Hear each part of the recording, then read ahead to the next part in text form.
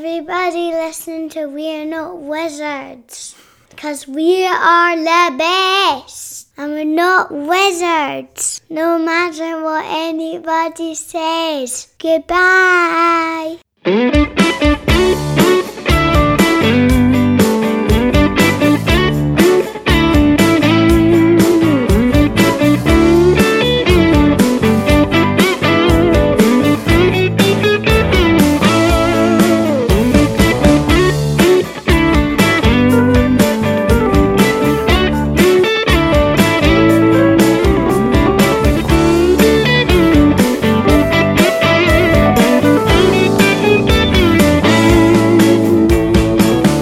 Hello, and welcome to another episode of We're Not Wizards. My name's Richard. I'll be your cat for this evening. And joining me tonight is a man who he always lands on his feet if you chuck him up into the air. He likes getting his chin tickled. And he's come to Kickstarter because he wants some catnip, some fish, and a lovely basket to sleep in. I bring you Le Chat of the moment, Mr. Feline Paws himself, Captain Scratchy. It's Frank West. You've not had a busy day, have you? Just lists of them. It's amazing. It's just straight off the top of my head. Do you know what I mean? I'm ad-libbing. I'm flowing like a river, making you shiver. Oh, it's amazing. You know. How you doing? Yeah, no, I'm fantastic. How are you? It's been a while since we last spoke. Yeah, it is. How's your mic settings? A little bit different. We're using an actual microphone this time rather than a laptop in a tin can. Which is quite so good, yeah. Hopefully it'll come across a bit better. Hopefully it doesn't sound like an episode of Day of the Daleks or something like that, which is fine. Last time we spoke, it was a long time ago because we'd spoken about Vodoran Gardens, and we'd spoken about the second Kickstarter for City Kings, and we're actually talking about the second City of Games event kind of coming up as well. Yeah. And now I believe that you're talking about land masses separated by water with a kind of almost like a kind of a catty kind of feel to them, because you've got your new game going to be coming out called the Isle of Cats. Yeah, and you know me with tradition, I've kept the le and I've kept the of, yeah. But this time I've changed two words rather than just one. So I got rid of city this time. I know we've done City of Games and City of Games, but we've evolved that word, and obviously the last word has gone to cats. So it's quite a big move for me from the kind of previous trends. What made you decide? Were you looking for something different, or has this been something that's been kind of sitting around in the while in the kind of the Frank West notepad? It's one of those interesting things. I mean, I have lots of ideas for games, and there's games at the moment which are in my head that I hope to one day work on, but they might be 5-6 years away. They might be further, they might not. But with this game, so the Isle of Cats is, at its heart, is a polyomino game with a lot more going on than the traditional polyomino games. So these are games with kind of the Tetris-shaped pieces that you're putting onto a board, such as, you know, Barren Park or Patchwork or Spring Meadow or those kind of games. And ever since those games came out, one of the things that always went through my head was cats like to lie in different positions. And wouldn't it be really cool to have a game where every single one of these tiles was kind of had a cat kind of stretched out to kind of fill that space?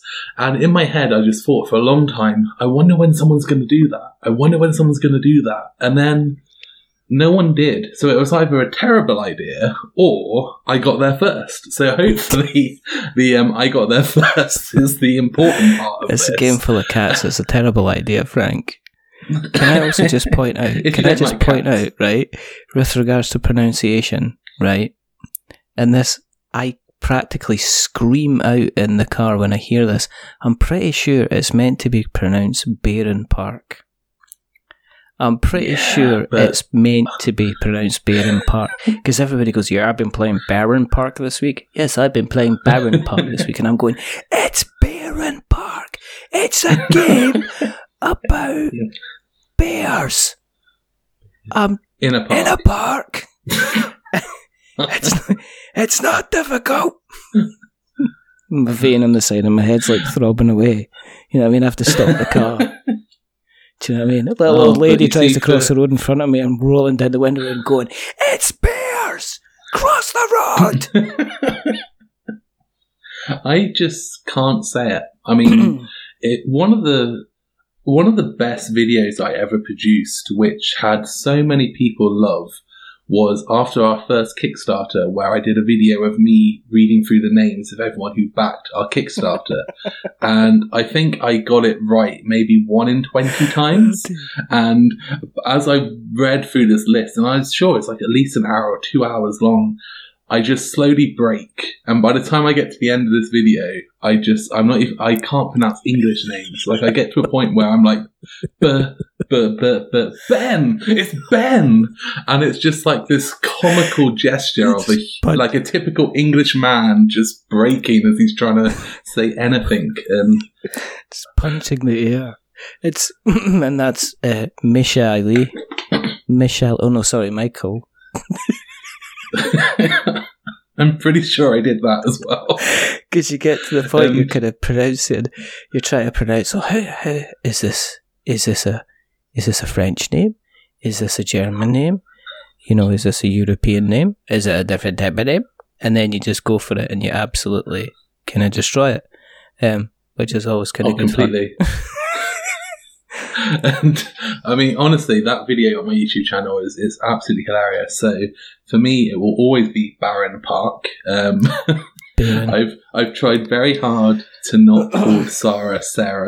I spend a lot of my time trying to pronounce her name correctly, even though we've been together for 5 years now, and I still get it wrong on occasion. But, you know, this is... Would you call her Michael? Michael, put the kettle on. It's Sarah, I think you'll find. Okay, Michael, put the Sarah on, will you? But yeah, I'm just one of these people. I studied French when I was young, like most kind of English people do when they grow up. You get French classes, and because my grandparents lived in France, it was very important to my mother that I learned French. So I started learning French when I was very, very young. I started kind of 3 years before most people, and at one point I'd been studying French for 11 years, and my mum came into my school and she had a meeting with my French teacher, and my French teacher just advised my mum that I didn't learn French anymore because I was never going to be capable of speaking it. And that was the outcome of 11 years of me studying a language. And I'm just one of these people, I think that, like, I'm a firm believer that a lot of humans work in very different ways, and some people are very good at some things, some people are very bad at other things, and for me, I'm very bad at languages. I think you've got to play to your strengths. You know, I think you've got to play to your strengths. Hence the cat game, you know. I've had cats a long time, so there we go. Okay, here's a question then. It's just like, it's going to be a sentence I'm going to say where I'm going to raise the tone at the end, which you have to answer. But in creating the game, how many people did you promise you were going to end up with their cat in the game? And how many are you going to let down? I was very honest from the start that the game would never have people's cats in them. And the reason for this is that as much as it is about cats, we wanted them to be fantasy cats. It was very important to me that we kind of sat within the City of Kings universe, as with all of our games. And I wanted these to be cats that we could create. So there's only been one cat that's inspired any of these characters, really, and that was Ella, who was one of my cats, and she's been very important to me for a long time. So she's a white cat, so we decided to make one of the rare kind of race in the game, a white breed of cat, kind of somewhat in her image. But other than that, kind of every cat has just been designed for the purpose of filling the tile, and also for kind of being the right view of that type of cat. So what's the story behind it? I mean, what's the actual... You're saying it's staying within the City of Kings universe, which sounds tenuous, Frank. Exactly. It sounds tenuous. Oh, no. It's tenuous, Frank. It's totally not. So this is... tenuous. We... oh my goodness! It's got nothing to do with the City of Kings. Actually, it's actually set in space, and they're space cats that float around. And one day, I was looking up at the moon, and I was like, "Do you know what would work really well if we had space boats ferrying cats back and forwards to the moon?" It sounds like a better then game. We could just Frank. say Earth. So the story behind it is quite straightforward. So this is in the time just prior to the City of Kings, where Vesh, who's kind of the main bad guy in our world, has started destroying things, but he's not quite destroyed everything. And he's started to run out of resources. So he's looking for kind of wood, he's looking for minerals, he's looking for things to kind of, refill his armies and resources. And he finds this ancient island. And it's an island that everyone kind of believed was kind of a myth. They weren't really sure it was there, but the good guys' spies who are kind of amongst Vesh's troops discover that Vesh has found this island and they secure the map. So it's kind of like a Dunkirk kind of situation in a sense where they come back. Oh my goodness, I can't do this when you're laughing. I can see you on a camera. It's much harder when I can see you on a camera. Such seats so easier to troll. I'm going to turn this. Okay. It's a Dunkirk situation with cats. I'm turning my camera. So basically, they come back to.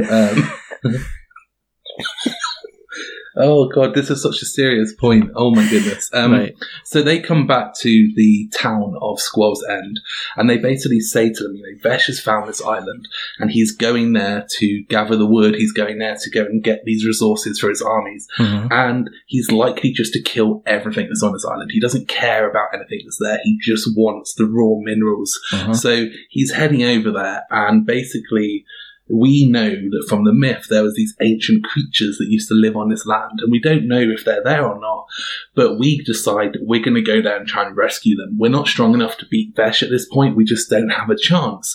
But everyone who's got a boat is just going to cross over to this island, and they're just trying to get there and save as many of the cats as they can to try and get them off the island. So when you arrive at the island, you've got 5 days before Vesh's fleet arrives. So really this is about kind of just covering as much land as possible, finding as many of these animals as possible, and then finding a way to kind of get them back and to kind of retreat before Vesh arrives. Did you intend this to be as complicated? Not as complicated, because what I'm going to say is Vidoran Gardens had, on its mechanics, it was a simplistic game to play, but there was some additional mechanics in there that put it kind of slightly above other games in terms of being able to dive in. In terms of complexity, would you say this is along the same lines as Vidoran Gardens? Would you say it's a lower entry? Would you say it's far more complicated than that in terms of the gameplay? So, I guess in terms of the complexity in general, and just to give some comparisons, I mean, the simplest line I say to people is, because it's a very popular game right now, that the Isle of Cats is very comparable to Wingspan in terms of the complexity to learn and in terms of the complexity to play. So if you're familiar with that game, it's on a similar kind of level. Right. This is the third kind of game that I've designed now for release. And one thing I've learned over the last few years is the difference between what kind of the goals of the games and what's kind of best for the audience. So Vidoran Gardens was always a game that was more complicated than people were going to assume. Not to play, but in terms of to do well. And, we've just done a UK Games Expo. We did so many demos over the last weekend, and so many people played it and enjoyed it. But there is a tendency to initially assume it's going to be a little bit easier than it is. Yeah. And this is something that I've really kind of learned moving forward. So with the Isle of Cats, I wanted to create a solid medium weight game. I wanted there to be a lot of depth. I wanted there to be a lot of strategy, but I wanted it to be very easy to learn and very easy to pick up. But with that in mind, I also understood that it's a cute game about cats. And this time around, I'm aware that people are going to pick it up and just be like, I just want to put cats on a boat. I just want to have fun. I don't want the thinkiness. I just want that kind of lightness. So we've designed 2 modes to the game. There's the family mode, and then there's kind of the gamer mode. So the gamer mode is the core game. The rulebook is focused on how you play the standard game. But the family mode, they basically switch out some of the rules, and by switch, I guess remove some of the rules is the best term. So what it says is, if you want to play the family mode, you can ignore these 2/3 of the game, and you can use this set of cards instead of the cards that are normally in the game. Mm-hmm. And at that point, it becomes a very light, very child-friendly kind of game. But what's great about it is if you play the family mode first, you can then play the standard mode, and you don't have to change the rules. You just have to learn some additional things. So it makes it really easy for people to pick up and play, but it also provides an experience for kind of the more seasoned gamer at the same time. Do you think that's important? That is the accessibility side of things, not in terms of, and I keep saying this, but the ability for somebody just to be able to get it on the table, get a version of it played, so then they can come back and they can then expand on what they've learned at a later date without having to sit there with a rulebook for like half an hour and kind of struggle through. I do and I don't. I think it really comes down to the game and the goals. I mean, you could sit there and say every game should be playable by everyone. But then, Twilight Imperium 4, which is this big, super long kind of epic game, you don't really want a 15-minute kind of family version of that. Like, that game is never designed to give that experience. And when you look at it, you're never going to assume it does. But with a game like The Isle of Cats, through its name, through its artwork, through the visuals, you look at it and you kind of think, oh, maybe this could be a very light and easy to play game, or maybe it's going to have more depth to it. But it's going to be more kind of attractive to the kind of the lesser experienced gamer. So in that instance, I think it's really important to either have clear messaging or kind of the rules that allow those people entry to the game as well. Okay. In terms of going, I mean, are you taking the Isle of Cats to Kickstarter again then? Yes, so the Kickstarter will be in a couple of weeks from the recording date. All right, cool. Okay.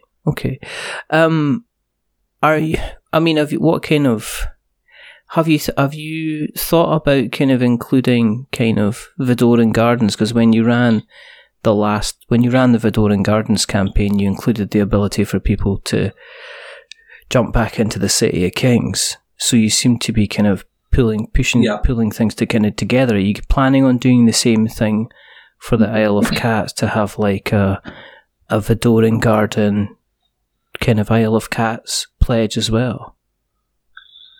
So we're not going to offer it as a pledge, and right. I'm currently looking at the option of potentially offering it in the Pledge Manager afterwards as an add-on. But one of the things I'm very aware of is now both the City of Kings and Vidoran Gardens are heavily into retail. We are selling thousands of copies of the games, like every kind of few months now, into retail, and I don't want to try and undercut the people who are supporting me through retail. So if I put Vidoran Gardens onto my Kickstarter, it starts to have this, well, what about the 1,000 copies that happen to be out in retail this week? Are they suddenly not going to be purchased because I've put them into another platform? Yeah. Or is it going to help raise awareness? And I really want this to be about kind of the Isle of Cats, and obviously if we can promote our other games during that time, that's fantastic. Yeah. But it's not about selling more copies of our old games, and it's not, I mean, I don't want to say it's not about making money, because of course, we want to make money to be able to continue doing what we're doing, but I don't want to kind of look at it and go, oh, this could be a good way of selling another 100 copies of that game, because that's not the approach I like to take. I much prefer our things to sell themselves and not to have that same kind of, oh, it's only another tenner, go on kind of mentality. Yeah, I've seen a couple of campaigns recently in the hundreds of dollars on Kickstarter, and I'm just wondering who's that for? There's obviously there's people that are backing it. but I'm looking at entry level. I'm just looking at it and saying, I can't even go near that. You know, there's no point in even liking that project or following that project or sticking £1 on that project in the hope to come back later, because I'm not gonna do it. You know, no chance. It's just, just can't happen for me now. It's that kind of mentality where, you know, you said earlier about kind of, were we always designing this game, or was it always in the plans? And for me, I really want to kind of build a catalogue of games that kind of tick the different boxes. I don't want to be known as someone who always designs one type of game. So obviously we did the City of Kings, which is this big box game that, you know, you can spend hundreds of pounds if you get all of the accessories and all of the expansions. And then we've got Vodoran Gardens, which is kind of a £17 game, which obviously is very small and very cheap and very easy to get. So I wanted the Isle of Cats to be that kind of middle ground. So if you buy the Isle of Cats, maybe you want to drop down to Vodoran Gardens at some point. Maybe you want to move up to the City of Kings. But it's kind of sitting somewhere in the middle in terms of physical size, in terms of price, in terms of kind of complexity. And it's really designed for us to kind of say, now we've kind of got our, you know, 3 different steps, we can start producing more games that are similar to previous games. Has City of Kings had a longer tail on it in terms of the interest? Because I'm starting to see kind of snippets. I seen like just the other day, Mike DeLisio released his thoughts on the City of Kings, because he does a lot of solo mode, and he seemed to be quite favourable, to be honest. Are you finding that people are kind of people are getting around to it and are actually going, oh, hang on, we're really, really enjoying this. People are kind of, it continues to be the game which people are starting to spend some serious time with and getting an awful lot out of it. Like, completely. And it's one of those interesting things, because obviously when I spoke to you the first time, you know, the City of Kings, it was years ago, and was it before the first Kickstarter, I think? I can't remember exactly, but, you know, it was so long ago. So to you and me, that game feels like it's been around for so long. But, like, a really interesting perspective is it's June now, and the game released in retail in America at the end of February, start of March. So for my US distributor, March this year was the kind of the first big month that they had to sell the game. And it's only, you know, the first week of June now. So that's kind of March, April, May. So 3 months ago, the game kind of came out. And that's very hard to kind of perceive when you've seen the game for so long, but it's amazing how long that cycle can take from Kickstarter to reprint to distribution. So yeah, I mean, at the moment we're selling thousands of copies every month worldwide, and it's selling very, very well. And the expansions are selling, the extras are selling, and it's become a continued success. And we've not really seen that. Obviously, you've got the 2 spikes of the Kickstarters, but other than that, we've not kind of seen that kind of start to drop off yet. Yeah, because I mean, probably, I don't know how many people will know this, but financially, the City of Kings was, you know, almost kind of finished you guys in terms of a couple of things that kind of happened during the campaigns and fulfillment, where you had to fork out a lot of money to the point where it kind of, you had to make some serious business decisions regarding kind of what you were doing and the kind of the way forward. So are you past that now? Are you sitting there going, you know, we're not making a fortune, but every month there's trickles coming in, there's money coming in, there's a steady kind of flow of cash coming in. Things are kind of looking on the up and up. Yeah, I mean, like, to put it in perspective, and, you know, I've always spoken openly about numbers. So the Isle of Cats will be going on to Kickstarter in a couple of weeks, and to date, I have spent somewhere between £20,000 and £25,000 making the Isle of Cats. So that is through artwork, that is through writing, that is through like prototypes, that is through kind of meetings and showing and sending things off, that's through, previews, that's through every kind of like different aspect you can see. The entirety of how much money has been spent is around that £20,000 to £25,000 mark. So obviously in my head that means if the Kickstarter doesn't succeed, that becomes potentially wasted money. But the other way you can look at it is all of that money has been generated through the success of City of Kings. So if the City of Kings hadn't have got to where it was, I wouldn't have been able to invest that money into this game. But I'm not yet at a point where we're making enough money to be able to do the entirety of the manufacturing, the entirety of publishing. Now that money is invested, if this game doesn't succeed, then it's very possible that I'll be back to, a 9 till 5 doing something else. This is kind of, I'm still in that phase where it's, you have to invest and then have one successful thing, and that allows you to do the next. It's not got to a point where the funds are there to, fulfill the next 2 or 3 things. But we're certainly not at the point where the money isn't coming in. Have you thought about doing what Cesar's doing at Alley Cat Games? Because I think he's just announced today, I think he's announced another game that he's going to be bringing to Kickstarter, which is nothing he's designed, but he seems to be almost like a Kickstarter kind of publishing house. Have you thought about going down that route? I mean, are you getting pitched to now? I mean, are you getting a couple of emails a week from, a game designer saying, look, I'll tell you what, I'm looking at this, and this is my idea for my game kind of thing? Are you starting to get kind of regular emails like that? We do get some, but I think I make it very clear, and obviously in a polite way, that at this point in time, it's not something that we're kind of interested in. So whenever you go to conventions, whenever you do kind of press previews or shows, there's always forms and things you can fill in to say whether you're interested in people pitching to you. And for me, it's something that right now I'm still happy to not be doing.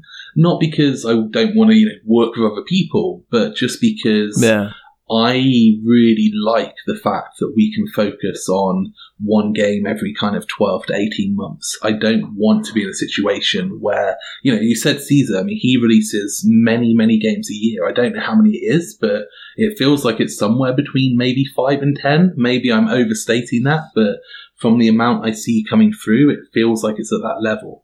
Whilst for me, I would rather just be able to put all of my energy into one project and just truly perfect every aspect of it as much as I personally believe I can, and then run with that. What about Rising Blades? Where are you with that at the moment? Is that kind of sitting still under preparation? Is it made kind of logical sense to bring the Isle of Cats into that kind of Kickstarter slot? It is. So Rising Blades is a game that I've been working on for about 2 years now, I would say. It was the end of the first Kickstarter, so just over 2 years ago. And it's still being worked on. It's a game where, like the City of Kings, it's what I refer to as a black box game. So it's quite a big game. There's a lot to it. It's a bit more kind of at the higher end in terms of both pricing, but also in terms of kind of complexity to play. I mean, it's not a kind of family entry game. It's a proper serious kind of Euro level kind of thinky game. And for me, there's 2 sides to it. One of them is I'm constantly iterating that game. I want to really kind of get some parts of it perfect. And again, as I said earlier, I'm in a situation where, because I don't have to rush lots and lots of games out each year, I can really let each game kind of evolve where I want it to be and kind of iterate play tests and make big changes. But also it was about trying to hit those different points in the market share, trying to get it so that we're not known just for making these big, expensive, complex games. We wanted to be known for making games which are smaller. We wanted to have more kind of appeal in different areas. So the Isle of Cats for me is my first genuine attempt at trying to make a mass hobby gamer game. So what I mean by that, is like the City of Kings was always a big box game. It's more of a specialist game. And whilst you can sell a lot of them, you're never going to sell the same quantity of them as you might for a typical, Terraforming Mars or kind of Detective from Portal, those kind of more mainstream kind of games that kind of go out there. And I really wanted to have an attempt of how do we do this? How do we make a more mainstream game that's going to tick more boxes for more people, be more kind of easy to access, be at that kind of more friendly price point. And that was why that game kind of came forward before Rising Blade, so we could just try and expand our audience more. So, in terms of gameplay, what can I expect from a game? What can I expect when I'm kind of playing? I mean, you've mentioned obviously it's going to be a little bit more complicated than Vodoran Gardens, because you're wanting to be kind of bigger and heavier. So what are you if you've got the Isle of Cats sitting in front of you, what am I expecting to kind of play? So I guess the starting point with this is, as I mentioned earlier, games like Barren Park and Spring Meadow and Patchwork and, Indian Summer, more recently Copenhagen, and there's lots of these kind of polyomino games that kind of exist, but they all sit in a very kind of a light kind of side of the market. They're very kind of easy to play, casual games, which are fun, they're enjoyable, but for me and Sarah, we wanted something that was a lot more kind of thinky, but we didn't want to go for like Feast for Odin, which is kind of this opposite giant Euro kind of game that has a little bit of polyominoes in it. So for us, we kind of thought to ourselves, the key points are, how do we create the polyomino game where that is still the basis, still the core part of what you're doing is placing tiles onto your player board. We really wanted to not take away from that, but we wanted to make more interesting decisions around how you get those tiles, why you place those tiles. Many of these games are about how do you fill your player board as much as possible. So we wanted to explore the concept of, why don't we make it not about filling your whole board, but more about how you strategically fill parts of it for different situations.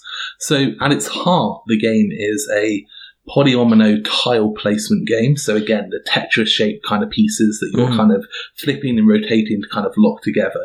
But then it's also a card drafting game. So you're going to have a big pile of cards. There's about 150 cards in the game. You're going to play over 5 rounds, and on each round, you're going to be given a handful of cards.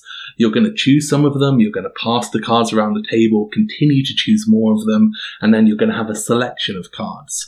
Now, on top of the card drafting and the polyominoes, you're also going to have a basic level of resource management. So on each round, you're going to get an income of fish, and those fish you're going to need for various tasks. So once you've drafted your 7 cards and you have them in your hand, each of those cards will have a cost associated with it. So it's up to you how many you want to keep. You can keep all 7 of them. You don't have to keep any of them. But every card you keep is going to require you to spend some of your fish. So let's say that you keep 5 of your cards, and then you obviously are spending, say, 10 fish. That means you're going to have 10 fish left. You're going to have 5 cards in your hand, and 2 are going to get discarded. You're then going to play through a series of kind of card placement steps. So you're going to have cards which give you personal goals. So these are the lesson cards. And these are the things that define how you personally are going to score points at the end of the game. So the more lesson cards you have, the more points you can get, but the harder they will be to achieve. So these might be things like have 5 red cats touching each other at the edge of your boat. Or have, 4 purple cats that are kind of on this side of your boat. Or have a vertical line of cats of this much. Or it might be have 5 different treasures on your boat and have a different colour cat touching each of those treasures. But what they do is they define the types of things you need to do, how you're going to fill your boat. And it means that you're not just trying to fill as much as possible, but you're trying to fill specific areas. And obviously, if you've got one that says have 5 purple cats over here doing this, and you have another one that says have 1 of each colour cat over here doing this, and then you might have another one that says have 2 of each cat over here doing this, you're suddenly going to start kind of having conflicting decisions about, I need the purple one over there, but also I need a purple one over here, and which one of these 2 things am I going to do? And now I've got a lesson card that says don't have more than 3 purple cats, and I need 4 purple want cats to do these things. So they start to add to those decisions. And the lesson cards, they're fantastic in this game, and they're kind of modular. So what I mean by that is there's a whole bunch of them in the core deck, but they're also in groups, and you can take groups out and you can put other groups of lesson cards in. So you can have more advanced lesson cards, you can have simpler lesson cards, you can have multiplayer lesson cards where different people can score off the same cards, but they really define how you fill your boat.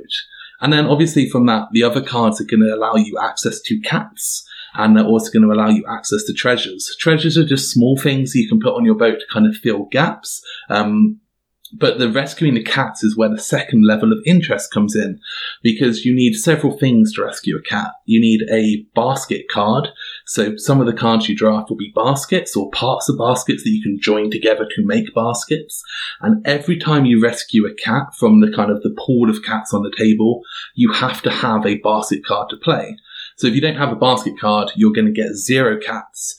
But when you rescue a cat, depending on where you get it from, and there's 2 sections to the kind of the board, there's the left side and the right side, they're going to have different costs. So the ones on the left-hand side are going to require you to spend 3 fish to rescue them, and the ones on the right-hand side are going to require you to spend 5 fish to rescue them. So not only do you need the basket cards to get cats, but then you're also going to have to give them fish. Which means if you spend too much fish on the cards that you keep at the start of the game, you're not going to have any fish left to rescue cats.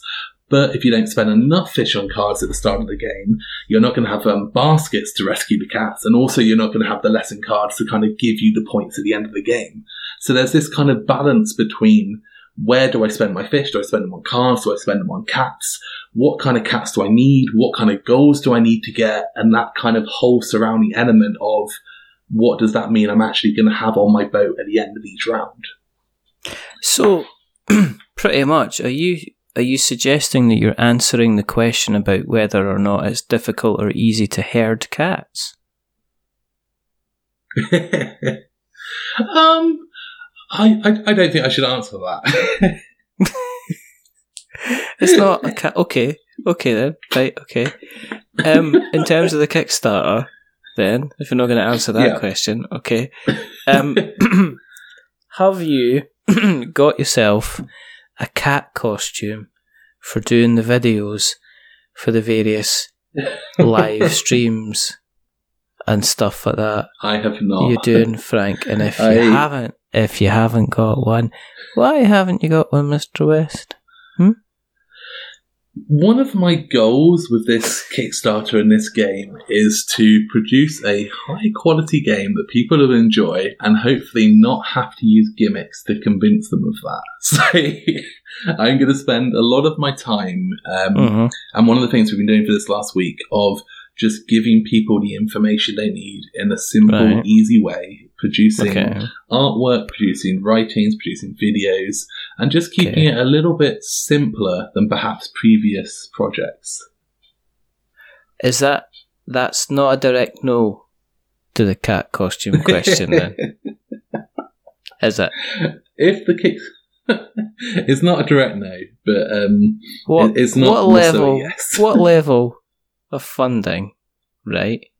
Say you fund, because you will. Yeah.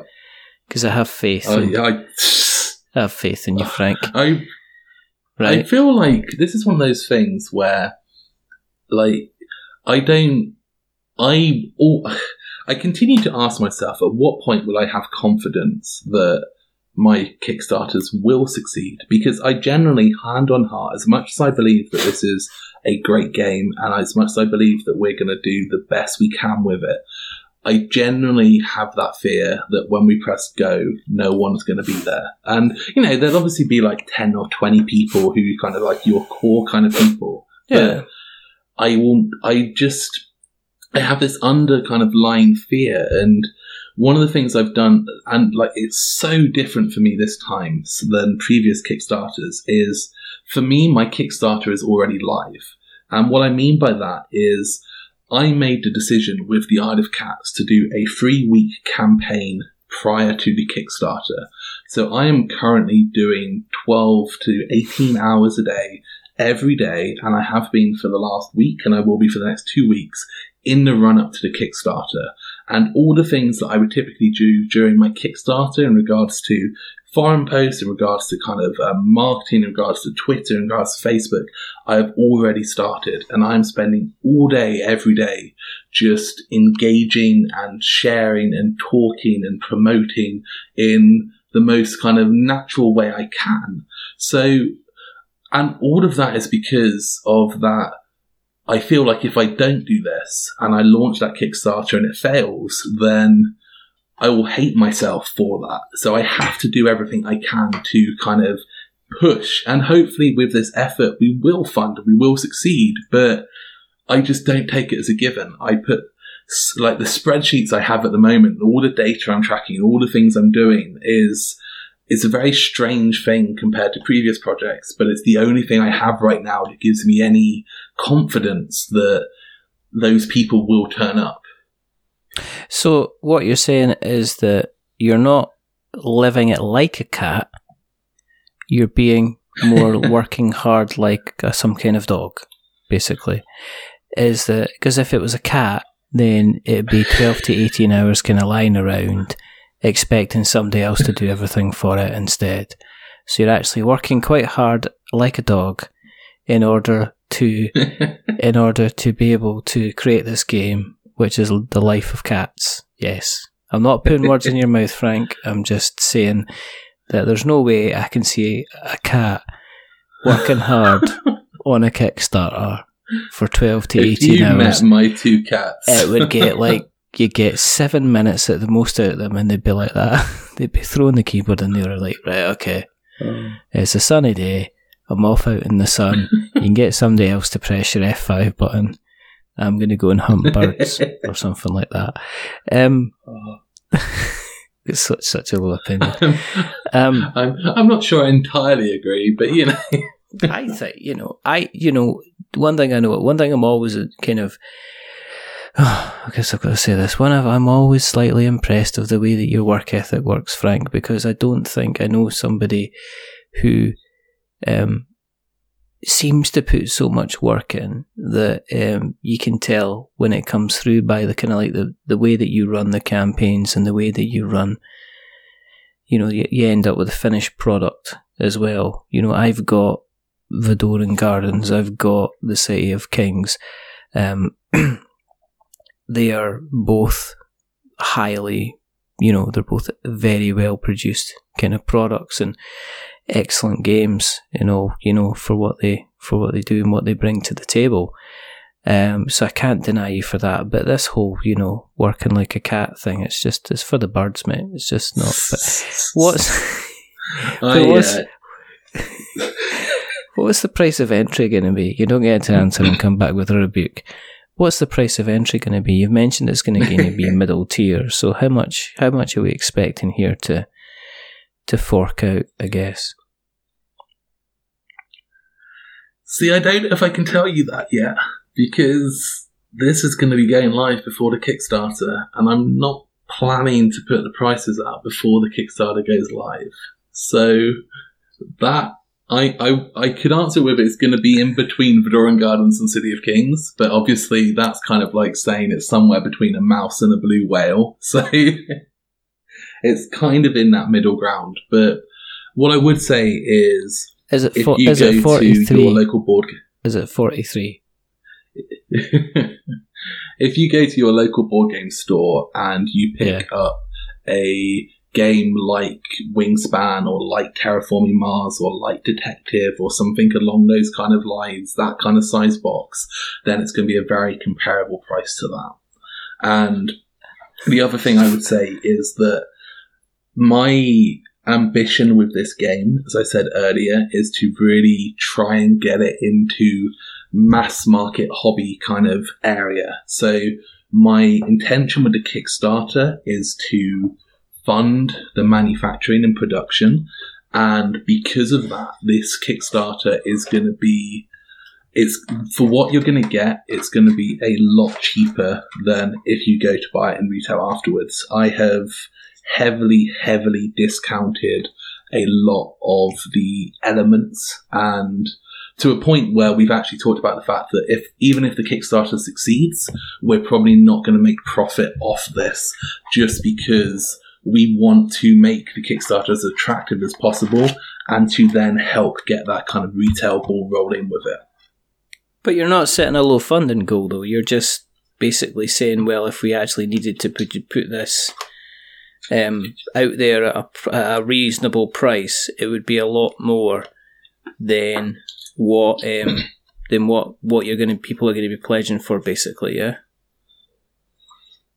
Yeah, so I mean, a good example of that is I'm going to be doing something which everyone's told me not to do, and that's kind of my middle name. Don't do what we're telling you. So,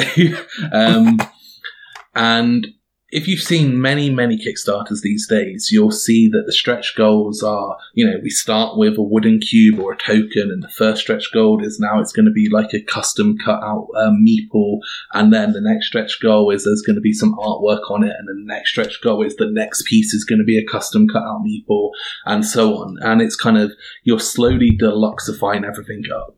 So with this Kickstarter, we're flat out just not doing that, and everything at the start is going to be completely upgraded and customized. So we actually have a message on the Kickstarter page under stretch goals, which effectively says, we have given you absolutely everything. We are just going, this is the high level that we can kind of push for.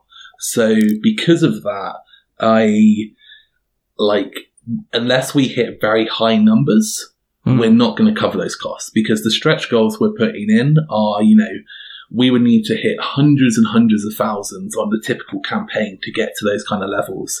And I don't expect us to do that. So I've decided, let's just go with it. We'll have some smaller fun stretch goals, but from day one, this game is going to be as good as it can be. Yeah, I don't think you want to. I mean, I know of places that kind of they bring the roast joint to the table, and then it's like, well, there you go, what do you think of that? And you go, nice, you got gravy. Gravy's extra. What about potatoes? Well, potatoes are potatoes are 150,000, broccoli's 175. What about a plate? Well, that's the 200,000 stretch goal, and you're sitting there going, okay, am I actually getting the full game here, or am I, I don't know. It depends. I see a lot of kind of carving off and things like that. And I think if you're looking at kind of video games, when it comes to them kind of selling DLC, a lot of them, they're either producing entirely different levels, which some people claim are carved off. But usually the core game itself is, you don't get, in video games, you don't get people saying, well, if we get through this, if you buy this amount, you'll get dynamic lighting, for instance, or we'll put the full animations in. We'll activate the left and right turn keys. Exactly. We'll put you'll be able to save your game.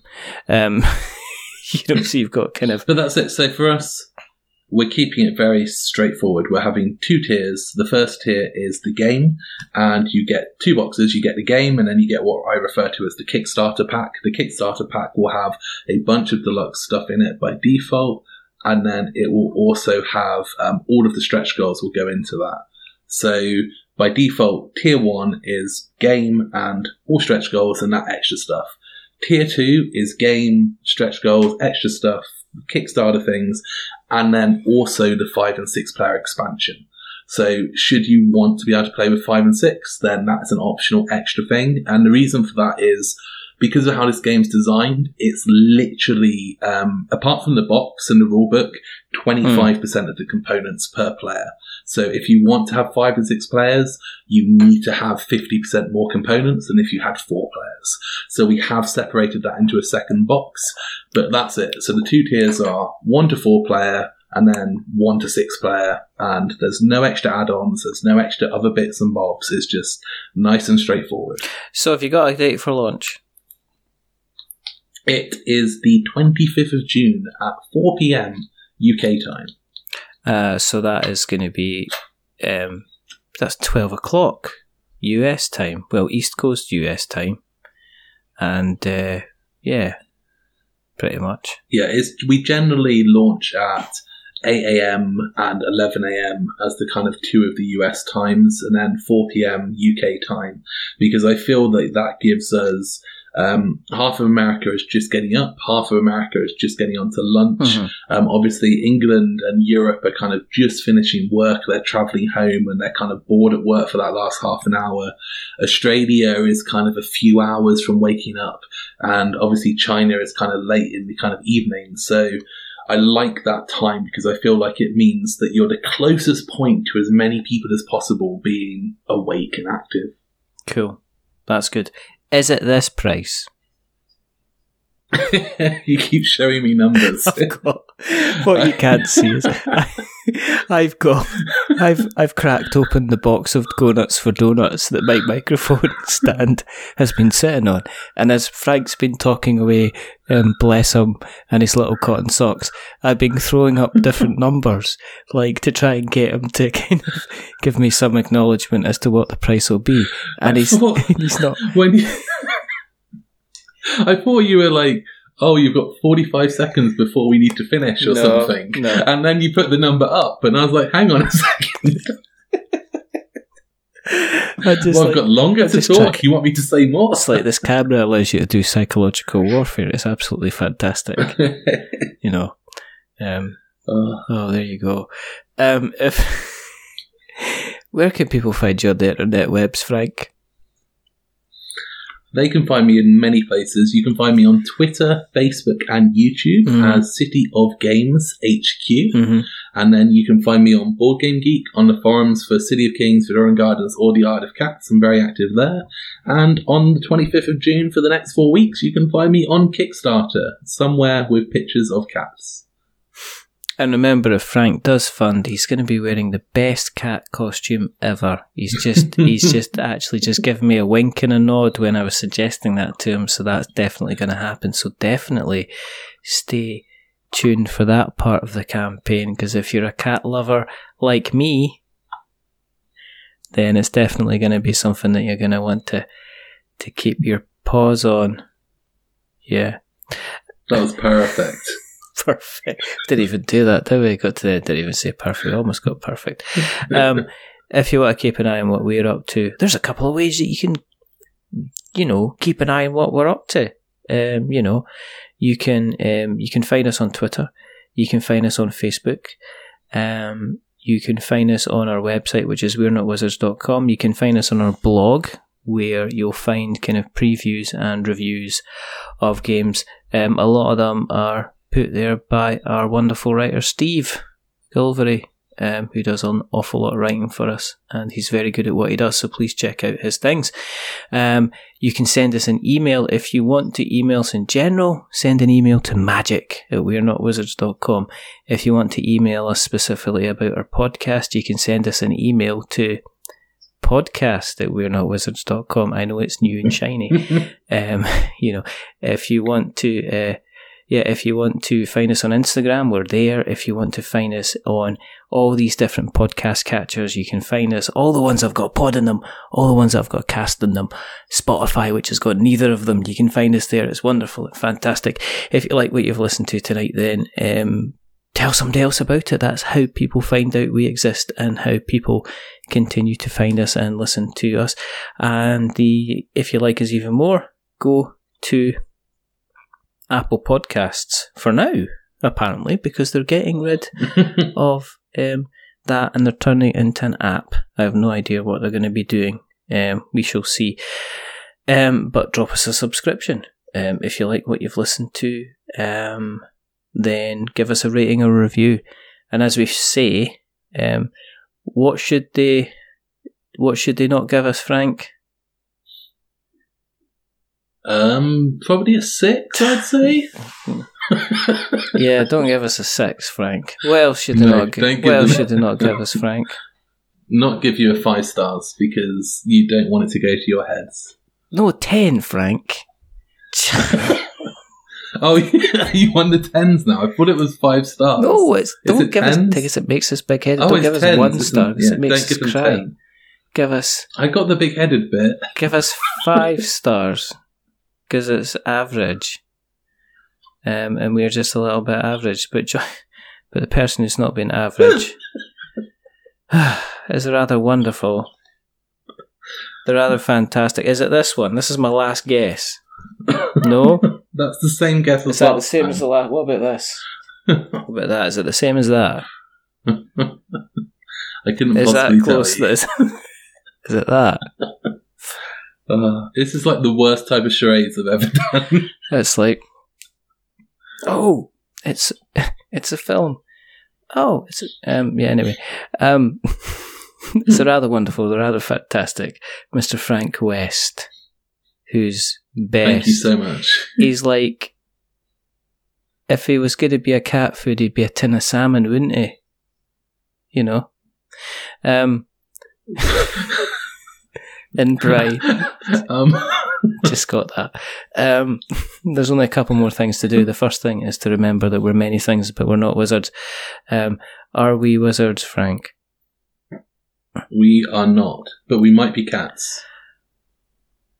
Speak for yourself. And the second thing is to say goodbye. So it's a goodbye from Frank. Say goodbye, Frank. Meow. Of course you were going to do that. I should have written that down in an envelope like a magician, and I could have opened it up at the same time and said, Frank's going to say meow. I wish I hadn't. I feel ashamed. You should. You absolutely should. And the second thing, and it's a goodbye from me, just crushingly disappointed. As usual when I speak to this man, I have no idea why I had him on. It's probably because he paid. Remember, stay safe, roll sixes, make something awful, .fireside.fm, and check out The Isle of Cats when it comes out on the 25th of June at 4:00, Great British time, because it's going to be fantastic. Sounds really interested. I'm really, really intrigued. Not sure how cats all stay together on a boat though, not sure about that. There's like a lot of questions I have there, but I'm not going to go into it just now. But until the next time, goodbye. Woof.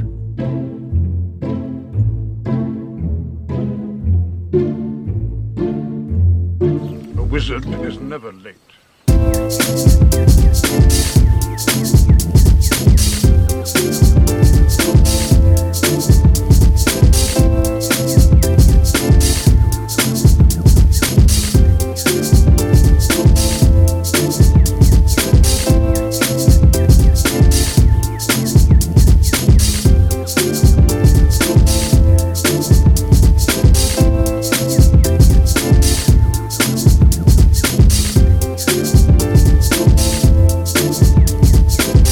Nor is he early. He arrives precisely when he means to.